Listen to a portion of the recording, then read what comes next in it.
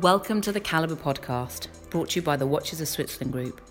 In this episode, Brian Duffy, CEO, talks with Fabienne Lupo, Chairwoman and Managing Director of the Fondation de la Haute Horlogerie, discussing watches and wonders and the changes this year. Hello, everyone out there. Thank you for joining us for this discussion. For those of you that are joining us again, welcome back. We've been doing this series of discussions generally to do with watch and wonders. So listen, we've been having really good interviews with CEOs of major brands, generally those that had presented at Watches and Wonders. We're going to do something different and I think very interesting today, because we're chatting with Fabienne Lupo. Fabienne is the chairman and MD of the Fondation de la Haute Horlogerie, the organisers of the watch fair in Geneva. So we'll be talking about all of what's involved in organising that. And obviously this year, a very unusual Watch and Wonders, because it was done remotely and virtually. And then next year, a very, very exciting Geneva exhibition, because it really will be all of the major brands getting represented in Geneva, and we'll talk about that shortly. But just to get us going, it's a great job you have. Really, really exciting time. I'm sure it's full of all kinds of pressures and stresses, but it's a really great job. So maybe you could just tell our audience, what's your journey to get into the role that you have today? As you said, Brian, I have a good job, but sometimes it's difficult, as everybody. But I have the chance to work for the Fondation de la Haute Horlogerie since 20 years now. And the mission of the Fondation de la Haute Horlogerie is to promote and perpetuate the know-how and expertise behind watchmaking, fine watchmaking. And so our mission is really to raise awareness about this amazing savoir-faire and knowledge about fine watchmaking worldwide. So I have the chance to work very closely with these amazing brands and with all these great conceptor, creator, designer, watchmaker behind these beautiful brands. And in addition, I know to organising the exhibition, you do a lot. FHH does a lot in the education and training. Exactly. Our mission is really to, we have two main activities, let's say. The more known is about the organization of big fairs and shows like SIHH since 30 years now.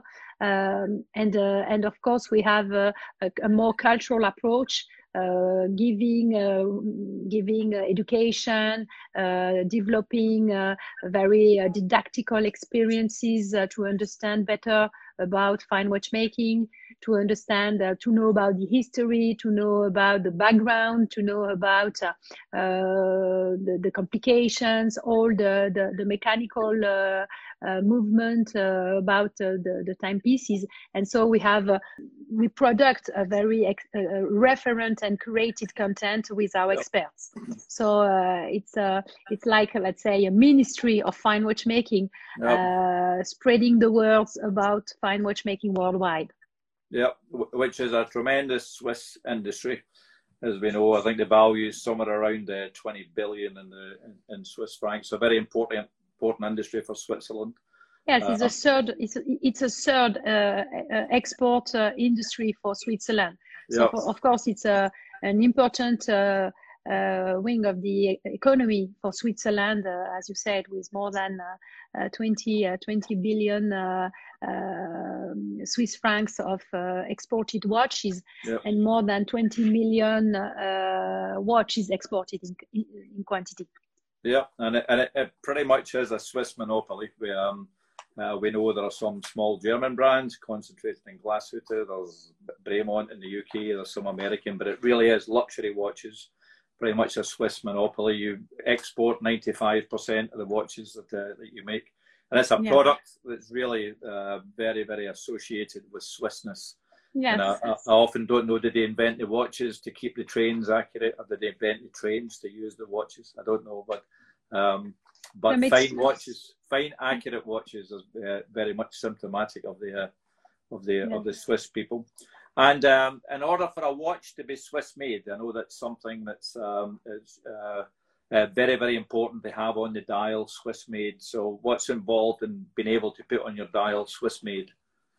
So the Swiss made it's a regulation from the confederation, the Helvetic Confederation. So it's a regulation, and to be Swiss made, a watch needs to be the movement has to be Swiss. The movement has to be cased up in Switzerland, and the final control has to be done also in Switzerland. And globally, let's say 60% of the value of the watch should be from Switzerland. And now they want to increase a little bit this percentage to 80%. I know that there is a lot of discussion about that. It's not done yet because it's not something very easy. But yeah, the ambition is really to preserve this savoir-faire in Switzerland, because of course watchmaking is as you said, is deeply rooted in Switzerland, and it's what we call for the craftsmanship, what we call the genius loci, le génie des lieux. And it's really important that in this genius loci for fine watchmaking is in Switzerland.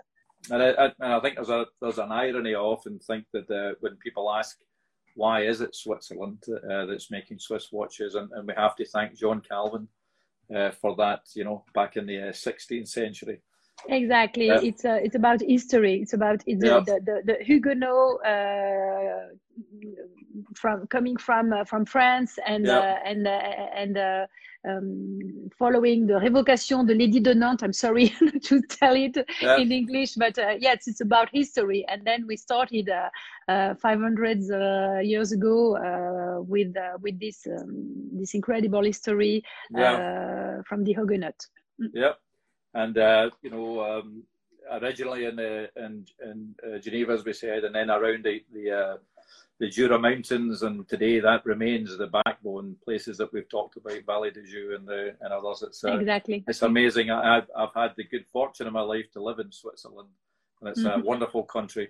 But you'll drive around these beautiful little rural areas, and then you'll find this amazing high-tech factory now producing Breitling or Longines or Cartier or whatever. It's an amazing industry overall. And to become a watchmaker, how long would it take to become a watchmaker or a master watchmaker? Oh, you have different options to become a watchmaker, but generally speaking, you can do the watchmaking school, and basically since 4 years to become a watchmaker. But of course, to become a master watchmaker, it will take longer, of course, because it's years and years of experience, and usually it's really on learning on the spot, and with masters as example. And we have a great culture of apprenticeship also in Switzerland. And more and more young watchmakers are trained by their mentors and their master watchmakers who learn them their savoir-faire and their specific expertise.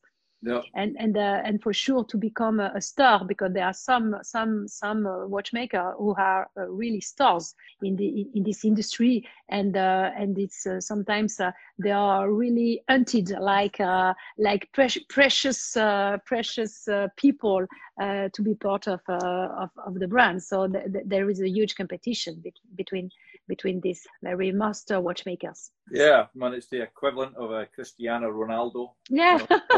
People have a really exceptional talent that you've got to find.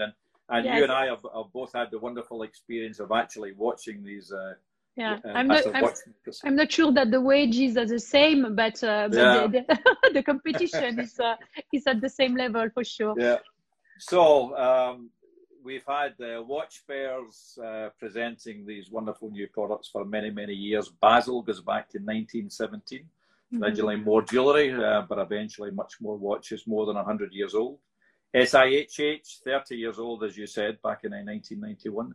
So why did SIHH come into being? Why did it break away from Basel and set up in Geneva?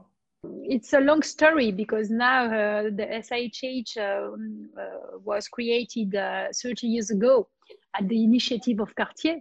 Cartier at that time was exhibiting at the Basel World at the Foire de Bâle. At that time, the name was Foire de Bâle, and at that time, Cartier said that they want to propose something else, a new services, and then they wanted to treat differently their clients and their retailers and the press in a more let's say exclusive environment, more exclusive treatment. And so they decided to leave the Foire de Bâle 30 years ago, and they decided to create the Salon International de la Haute Horlogerie, so SIHH, 30 years ago in 1991 in Geneva.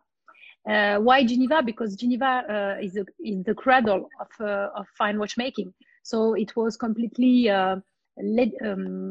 legitimate and obvious to set this new initiative in Geneva, and so at that time they proposed the other big players of the fine watchmaking industry to be part of this new initiative.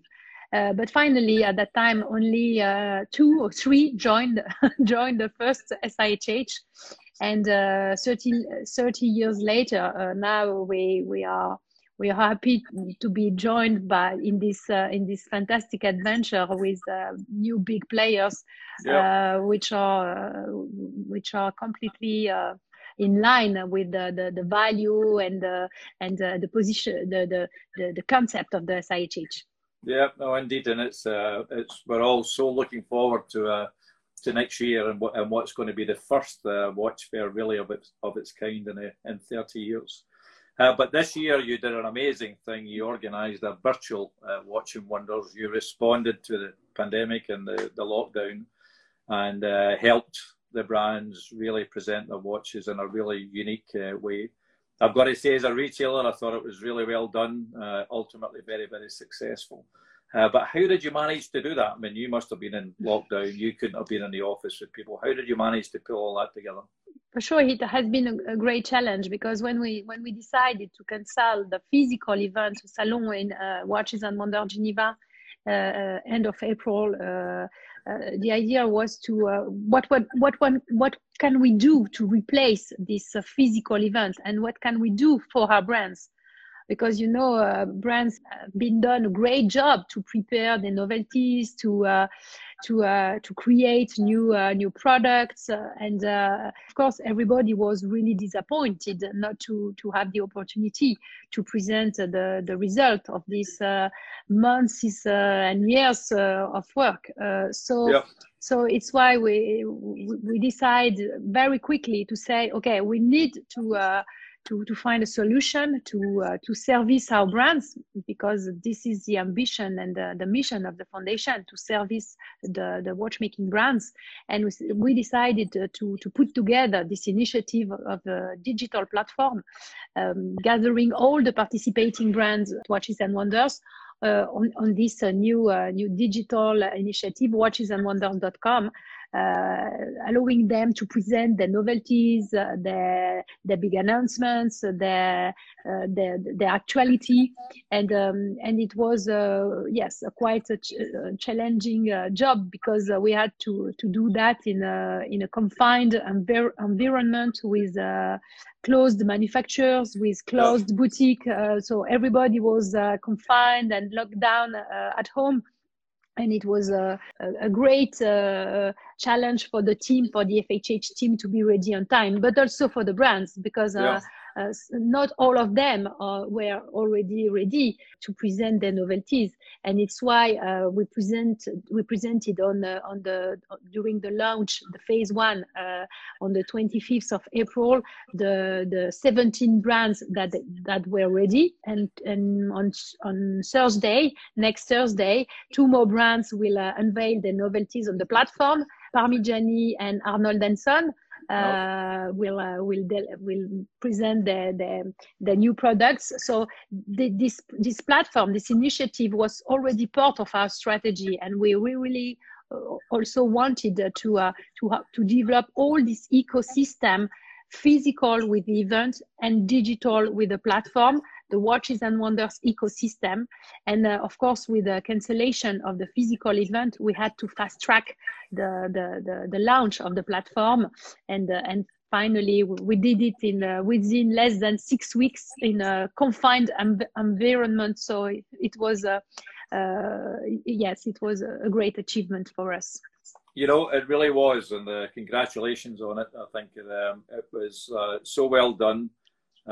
We had obviously the presentations that were made as part of Watches and Wonders. We then had a follow-up immediately with all of the brands when we could interact directly. It's nowhere near the same as being there face-to-face and trying on the products. Mm-hmm. But given that it was virtual, we think it was really well done. We have all the information that we need.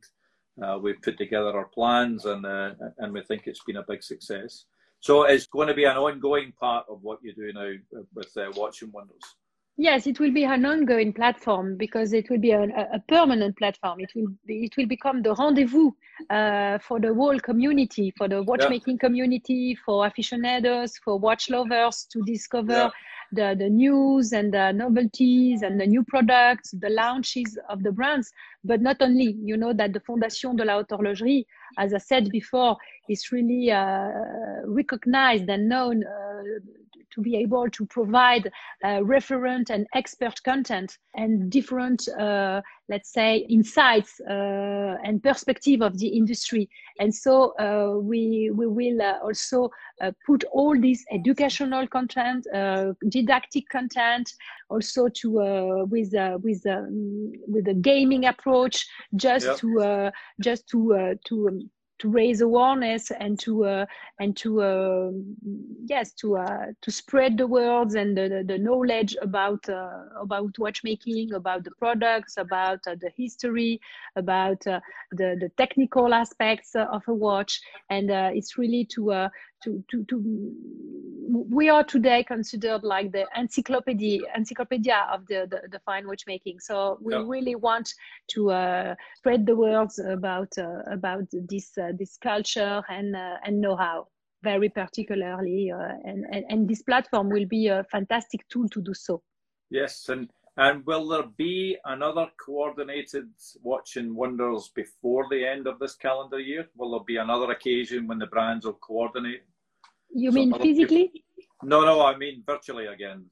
But it's an ongoing platform, so it's a permanent platform. So it's why, as I said before, on next Thursday we will have the launch, the arrival on the platform of Parmigiani and Arnold Edson, and of course all the brands will join when they will be ready. So yes, it will be a permanent platform where you will have the latest release from the brands, from their announcements, not only linked with the product but also with their actualities, with their visions. You know, some brands have some initiatives regarding sustainability, regarding some corporate social responsibility, and so it's really the idea to talk and to speak about watches differently, not only about the products. Of course you will find the products because this is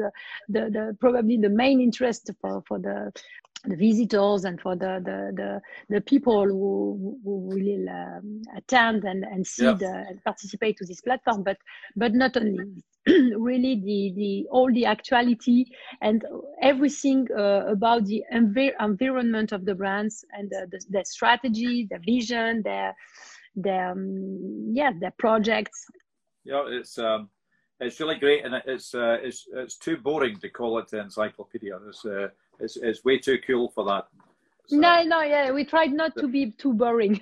And you succeeded. It's very high tech and very, very well done, and I really enjoyed like the videos. It was a really nice mixed media. Videos and then all of the specific information. Yes, so, it's really playful. It's really playful, and we try to have this we try to have this cool approach also, because it's not an easy subject. It's sometimes quite difficult to understand, to explain, and so sometimes it's really for watch addicts or passionate people, and sometimes it's quite a closed environment, and so we try to explain, to open the doors, and to bring more people, and to let's say, to give the virus of fine watchmaking to more people. Well, I think you're doing that, and when we do these Instagram interviews like this, we get such a variety of audience from all around the world. So I think it's a great thing that you've done. So one massive challenge of having Watches and Wonders without being able to do it physically, you've another massive challenge coming up next year, because you're going to have the biggest watch fair there's been in 30 years. So for everybody listening, in SIHH, which became Watches and Wonders, was based around the Richemont brands, the Kering brands, Girard-Perregaux and Ulysse Nardin, great independents. I always loved the square of the independents with the MB&F and Moser and Beauvais and Ressence and others. But to add to that, next year, you're going to have Rolex and Tudor and Patek Philippe and Chopard, Chanel. And I know there's ongoing discussions, not resolved, that you can't really talk about, but we as retailers hope as well, LVMH and Swatch, AP, I don't know if Audemars again, but whatever, you're really going to have a massive representation of the industry. So compared to SIHH that we were last at in 2019, how much bigger will next year be in terms of physical space? How much bigger will next year be? But we are still working on that this announcement is quite recent. Recent, because it's only 3 weeks ago. Huh? So we are now discussing, of course, to figure out how everything will work, and how we will organize this new show with our new partners. But I'm sure already that we can probably say that the general surface of the show will probably double for sure. Yeah, wow. And probably the number of visitors, I guess, will at least double. Probably also, that as a retailer, that a lot of the retailers are the same, the journalists are the same. So not necessarily, of course, we will have an increase, not necessarily to double, but maybe 50% more. I don't know. I don't know yet. And it's going to happen sometime in the first couple of weeks of April. Next year. I know you haven't specified exactly the date yet. We have not decided yet the exact date, because we have to put together all the constraints and all the desideratas of our new partners. So now but it will take place during the 2 first week of April. And how long is it likely to last?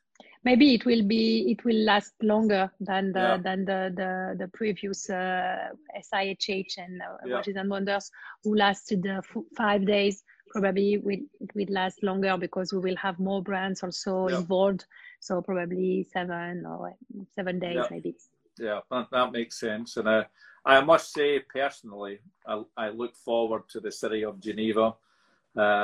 Compared to Basel when it comes to hotels and restaurants. I mean, the exhibition was spectacular, I know, but it was tough. I mean, we used to have to stay across the border, and for everybody it was a logistical difficult time, although the actual exhibition was quite spectacular. But Geneva, I think, is much more prepared to cope with that kind of exhibition. But we are here for 30 years, so we have built great relationships with all the hotels and all the restaurants and all the actors of the Geneva city, and so yes, we have this very positive environment to hold this new show.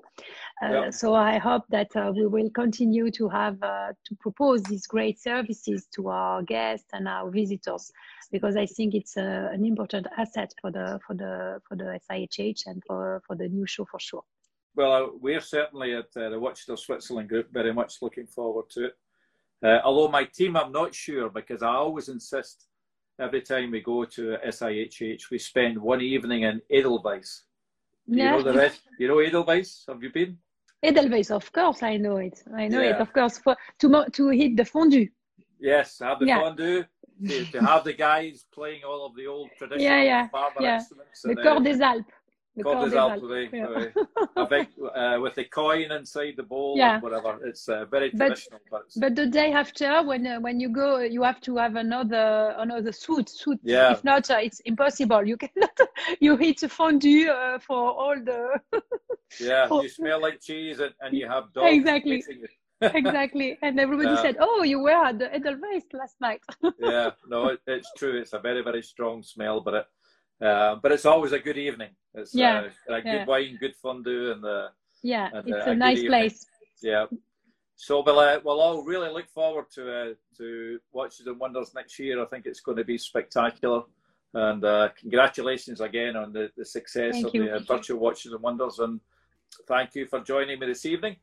And we'll look forward to seeing you again sometime soon. Yeah, thank you. Thank you very much. Thank you, Brian. Yeah, merci, mon plaisir. Bonsoir. Merci. Au revoir. Au revoir. Thank you for listening to the Calibre podcast. We do hope you enjoyed it. Please do subscribe and listen to other episodes on Apple Podcast and Spotify.